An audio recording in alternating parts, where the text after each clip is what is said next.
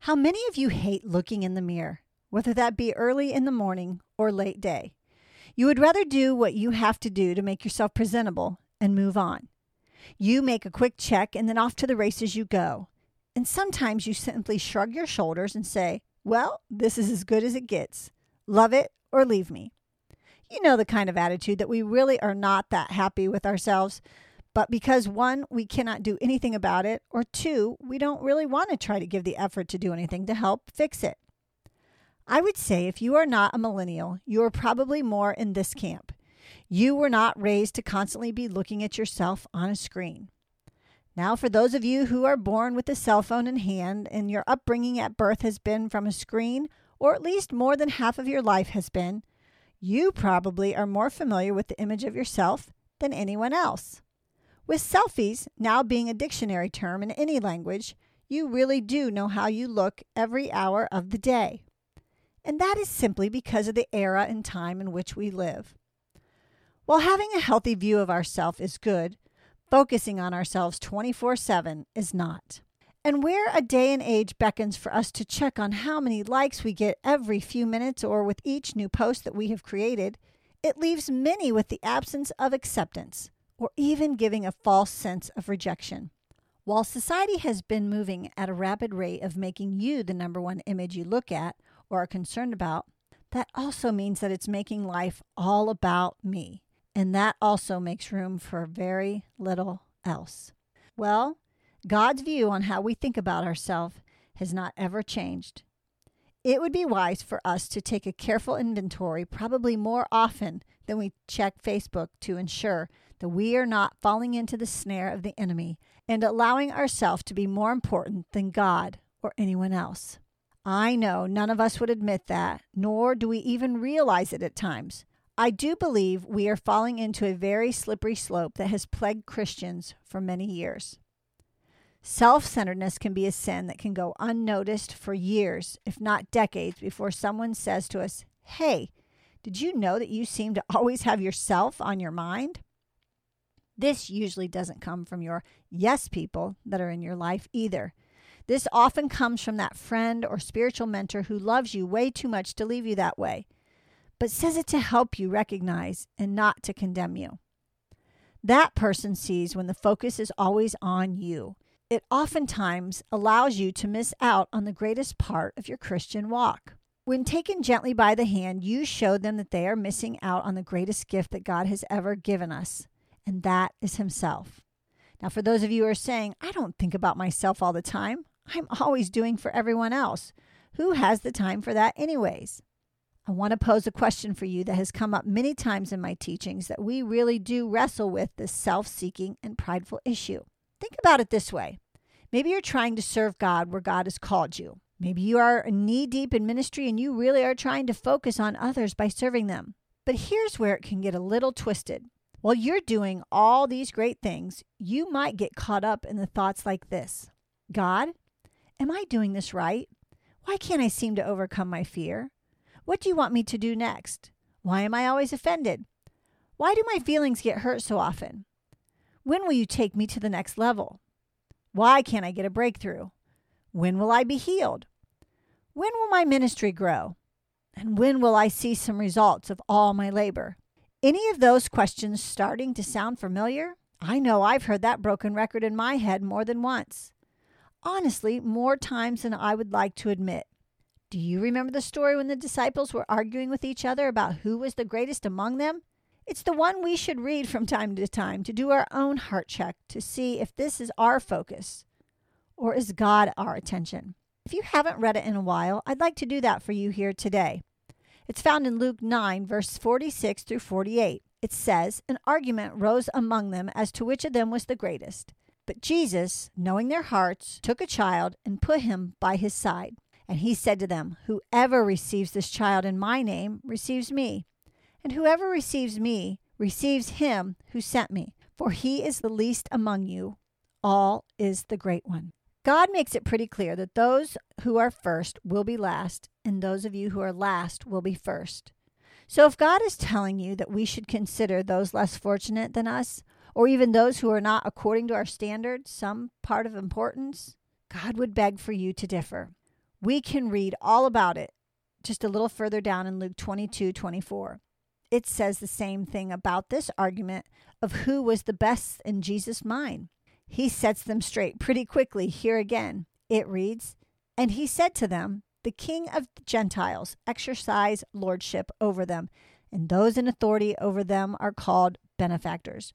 But not so with you. Rather, let the greatest among you become as the youngest, and the leader as one who serves.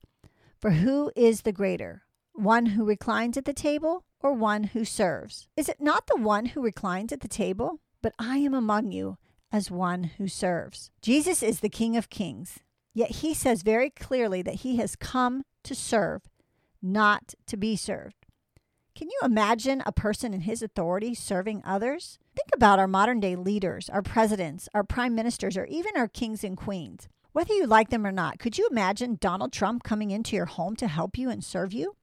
To say, "What can I do for you? What do you need?" What if he offered to mop your floors, wash your car, clean up after your family? What would your response be? Sure, we see this kind of activity at times when politicians are campaigning, but how about when they get into office in which they're trying to obtain? When they finally reach their place of honor, they're the ones being served 24/7. Think about Queen Elizabeth at Buckingham Palace. I would assume that other people are serving her and not the other way around. There are over 1,200 staff members to be exact. Now think about Jesus, the one that should never lift a finger simply because of who he is, who he has always been, and who he always will be. If he came to earth in the magnitude of his honor, the whole world would flip upside down to accommodate him. 1,200 servants would be a pittance of how many people should serve him. Doesn't it say that every knee will bow when he returns? Now, that does not say every follower or believer who knows or even thinks that he is God. No, it says that every single knee will bow and fall on their face to honor him. Yes, even those who hate him. Romans 14:11 reminds us of this, and everyone will acknowledge him as Lord. Listen to Philippians 2, starting in verse 1. It says, "If you've gotten anything at all out of following Christ, if his love has made any difference in your life, if being in a community of the Spirit means anything to you, if you have a heart, if you care, then do me a favor. Agree with each other, love each other, be deep-spirited friends. Don't push your way to the front. Don't sweet-talk your way to the top. Put aside your differences and help others get ahead. Don't be obsessed with getting your own advantage. Forget yourselves along the way, enough to lend a helping hand." Verse 5.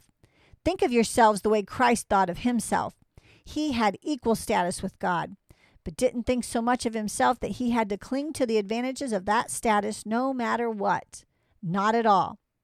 When the time came, he set aside the privileges of deity and took on the status of a slave, became human. Having become human, he stayed human. It was an incredibly humbling process. He didn't claim special privileges. Instead, he lived a selfless life, obedient, and then died a selfless, obedient death. And the worst kind of death at that, a crucifixion." Verse 9. "Because of that obedience, God lifted him high and honored him far beyond anyone or anything ever, so that all created things in heaven and on earth, even those long ago dead and buried, will bow and worship before this Jesus Christ and call out in praise that he is the master of all, to the glorious honor of God the Father." God says, "Look how Christ lived while here on earth. I want you to live that way. Forget about yourself and serve. But serve with a heart of gladness, not of one of bitterness or resentment." It reminds me how God talks about tithing in Malachi. He said, "Give with a joyful heart." It's in ordinary language that means to be a hilarious giver. You know God doesn't need our money, and he doesn't want us giving out of a stingy heart. God says, "Give to me with gladness." I believe he says the same about serving. Don't do it out of a duty. Do it out of love. Could you imagine for a moment if when Jesus came to earth, his attitude toward all those he met were on contempt because his Father made him do it? I doubt that he would have made any real connection or genuine relationships. We all know how we feel when someone does something out of duty instead of love. It's not heartfelt, and that's pressed upon us. We just feel that this was something that had to be done, and they really didn't want to do it anyways. Jesus did not come to save us out of a duty. He came out of his love for both his Father and us. Romans 5:8 says that God demonstrates his own love for us in this. While we were still sinners, Christ died for us. That means there was nothing we have ever done nor will do to deserve his sacrificial love for us, and that he came solely to serve and to save the lost. Isn't that great news that you and I don't have to do a thing to receive all of his love? God says, just allow me to give you my son, and if you will receive that love, you will spend eternity with me. Hey, that's great news, friends. It takes all the pressure off of us. And in return, he asks if we will just live and love like Jesus did. Not making something out of ourselves, just serving to be like Jesus. God asks us to walk with him daily to learn what he wants to give us. And that is humility and selflessness. It's a joyful heart and a kindred spirit. Our world could change in a moment in time if we would all simply just live for one another instead of for number one. And without any ulterior motives, it would change everything in an instant. Think about that for a moment. How would your personal world change if all day long, no matter what you did, was with the thought of other people instead of yourself? What does all this look like in real life? Well, let's be practical here and start our first ministry field, home. What if you woke up every morning to serve those God has given you? Now, before you get excited, Mom, and say all I do is for everyone else in my home, and I might add with rarely anything in return, what if your attitude was to serve because that is what Christ has called you to do? Serve your husband in a way that is not begrudgingly, loving him to honor and make him the place of authority in which God has placed him, even if he doesn't deserve it. Remember what I just read in Romans. God saved us while we were still yet sinners. God may be asking the same from you. What if you work in a factory and think, all I do are put parts together? Would you be willing to put those parts together as a servant, making a quality piece of equipment that will be a blessing to someone? Maybe you are on the line at Honda. Could you pray over your parts that whomever drives this vehicle, that God would look after them and protect them on the road? If you install the axle or tie rods or the tires, could you pray that those tires and parts would always be solid and would carry these families that own it to the safety where they may be traveling to? Could you go to work and look for opportunity to say, what can I do to help you? How can I serve in an area that needs attention? Have you been waiting for a raise or promotion? Could it be that you've been vying for the top position and yet you can't seem to make any headway? Could it be that you're not willing to be last before you are ever made first? God loves a servant's heart, one that is pure and without ulterior motive. Ask God to show you where you can serve and how. I guarantee you he will make plenty of opportunity for you to do just that. I recently had a lady tell me that she was having a really hard time hearing from God. She reads the word, goes to church, and strives to keep peace in her life and sin out. She has always been an encouragement to me and many others because of a simple sending of scriptures that she feels like the Lord has given to her to share. She seemed to be doing it all right. But for her, she felt as though something was off. The one thing that kept coming back to me was to ask her one simple question. And it was this: what's the last thing God has told you to do and you haven't done it? She kind of looked at me with a confused stare, but I knew she knew. She wrestled around with a few things and then she said it. God had told her to get healthy, to lose some weight that she had been struggling with and were causing for a lot of extra health problems. She knew that she had not followed through on a simple thing, yet chose not to be obedient.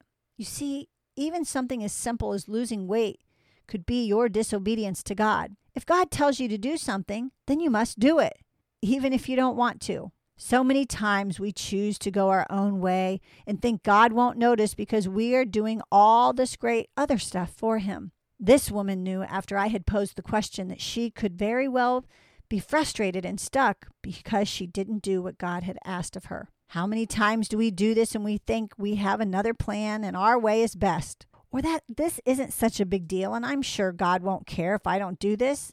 Besides, I'm the only one who pays for it anyways. Well, our way is never the best way. Only God's is. But as long as we focus on what we want and how we want it, then God is sometimes stopped by doing the very things that we are praying for. Many times our anxiousness is because we are always in a constant state of worry of whether we are getting things right or not. God says that there is no condemnation in him, meaning he's not going to be mad at us when we do or don't get it right. But what he would rather us do is to be focused on him and not ourselves. We have to remember that we are only made right through his blood. We will never be made right or less righteous by doing anything good or bad. It's all by his saving grace. Accepting his righteousness as a free and gracious gift is our part in the matter. I know I strived for years to do whatever I thought God wanted me to. Now, at first, someone might say, what's wrong with that? Isn't that what we're supposed to do? Yes, we are to live for Christ to the best of our ability. But let me say it again and listen to the operative word here. I strived to do what I thought God wanted me to do. 3 different times I referenced myself, me and I. There was only one mention of God. 3-1 odds are not a good stat. Maybe a better question is, Lord, what is your will for my life? That's at least 2-1. He is made more important in that statement. When we keep God at the forefront of our thoughts and actions, we will stay in balance of what God has for us. Kind of makes me think about the song that Willie Nelson wrote about always being on my mind. He sings about, I didn't love you quite as often as I should have. I didn't treat you as good as I should. I made you feel second best, and I didn't hold you in those lonely times and all the little things I should have done. He didn't do. Now, maybe that's a silly analogy, but I think it's true about our own lives. We talk in a constant circle about what we should do or what I could do, but how often do we just do it and not worry about the recognition received? How about just doing something because God said to? Or maybe because you just want to bless him with nothing in return? How about just doing it to be like Christ? I have to wonder what he must have felt on Palm Sunday. In all of his humility, I can almost see his unassuming face with all the fanfare that the Jewish people would give him. But more than receiving the adoration, I have to wonder if he was not more consumed with what was going to happen the following Friday and how he was riding more to his death to save these people who knew no different than he did for the honored position on the back of a donkey that day. Jesus showed the greatest example of love and servanthood when he was at the Last Supper with his disciples. He knew what was about to take place, and although his crucifixion was staring him in the face, he took the time to show just what it was like to be a servant after all. He washed their feet. Listen to John 13 and how truly selfless Jesus was. It was just before Passover festival. Jesus knew that the hour had come for him to leave this world and go to the Father. Having loved his own who were in the world, he loved them to the end. The evening meal was in progress, and the devil had already prompted Judas, the son of Simon, to betray Jesus. Jesus knew that the Father had put all things under his power, and that he had come from God and was returning to God. So he got up from the meal, took off his outer clothing, and wrapped a towel round his waist. After that, he poured water into a basin and began to wash his disciples' feet, drying them with the towel that was wrapped around him. I'll be jumping down to verse 12. It goes on to say, when he had finished washing their feet, he put on his clothes and returned to his place. Do you understand what I've done for you? He asked them. You call me teacher and Lord, and rightly so, for that is what I am. Now that I, your Lord and teacher, have washed your feet, you also should wash one another's feet. I have set for you an example that you should do as I have done for you. Very truly I tell you, no servant is greater than his master, nor is a messenger greater than the one who sent him. Now that you know these things, you will be blessed if you do them. That is a beautiful passage and one we all know very well. But something that caught my eye this time that I've missed in the past were the words, the devil had already prompted Judas to betray Jesus. Thinking through this and studying further, I realized that we sometimes forget the really practical part of this verse for our own lives. And yes, we have heard countless sermons on the feet washing. But have we stopped to realize that Jesus loved them right to the end, even with a betrayer in the group?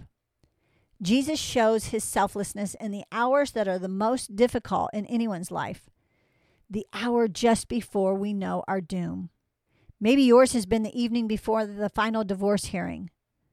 Maybe someone else's last supper and dark hours were before open heart surgery or an organ transplant, worrying if they would ever wake up again. For some, it may be the evening of their child's court trial who's facing life in prison. These are the hours that our heart literally bleeds from the outside. We can feel the overwhelming pain and agony of knowing what lies ahead. In our humanness, we often cower back. We sedate with a drug or alcohol to dull the pain. We become silent and shut all those who love us out because we can't bear to face them in this hour of suffering. Listen to how Jesus faced such a tough time in his own life. It's found again in John 13, verse 3 through 5. It says, Jesus knew that the Father had put all things under his power and that he had come from God and was returning to God. So he got up from the meal, took off his outer clothing, and wrapped a towel around his waist. After that, he poured water into a basin and began to wash his disciples' feet, drying them with the towel that was wrapped around him. Jesus not only served from a standpoint of humility, but he also served those who knew who he was and where he was going. I think this is key in our service and our walk with the Lord, no matter what we're facing. We must know that God our Father is above all things, and even though something bad had to happen to his Son to fulfill the will of the Father, Jesus realized more than someone's betrayal and the loss of his friends that he lived in the authority in which God gave him. And his mission was to serve and save. We need to do the same, friends. No matter how we feel we are doing, or if people are pleased with us, or if we ever get it right, we need to realize more that our job is to solely glorify God, no matter how strange it may seem or how difficult it may be. I can remember in my own life when I was wrestling in my mind over decisions in my ministry and what was I supposed to be doing, that I became more focused on myself than what God wanted most of all. And that was simply to be still and get to know him. One of my prayer partners had asked God point blank in their own quiet time what was going on with the ministry. God very clearly said, I'm taking her ministry in a new direction. Her heart is pure, and she'll get it right. It was very simple, but some of the most important words I had ever heard from heaven. It has been what I return to when I want to worry more about everything going my way or if God will be okay with me. God quickly reminds me, I will get this right. Shouldn't we all trust in the fact that God's will be done in our lives no matter what? He will see to it. God knows we're made of dust. He knows we are frail and fragile. He knows that we skip, fall, and even fumble through our Christian walk at times. But our job is not to focus on our shortcomings, but to focus on his greatness. When we are always looking to ourselves for answers, we fail to miss the greatest part of the equation, Jesus. I had a friend tell me of how frustrated she was about not ever feeling like she was enough. When would she get it right? And when would this ridiculous struggle be over? I said, well, maybe you should start focusing on God and not what you want and what you're not. He will make you what he wants you to be, and in his time and in his way. I was saying, you always have yourself on your mind. But she got it. Even though it can be a tough statement to swallow, she got it. When we finally get alone and get real, we often find that more times than not, we are always on our mind. God says, don't sweat it. You'll get it right. That's what I sent my Son to earth for, to set everything right. So where are you today? Are you always on your mind? Are you struggling through to get ahead, to hear from God, to get healed? Could it be that you simply need to replace him with you? Would a simple mind shift off yourself toward God be all that you need? Why don't you take some time today and ask God to forgive you for making yourself first, and instead of you, put him in the first place. He will reward you in your diligence to seek him first. Matthew 6:33 reminds us that when we do, all these other things will be added unto ourselves. Won't you take some time today and make God first and foremost in your life? I sure hope so.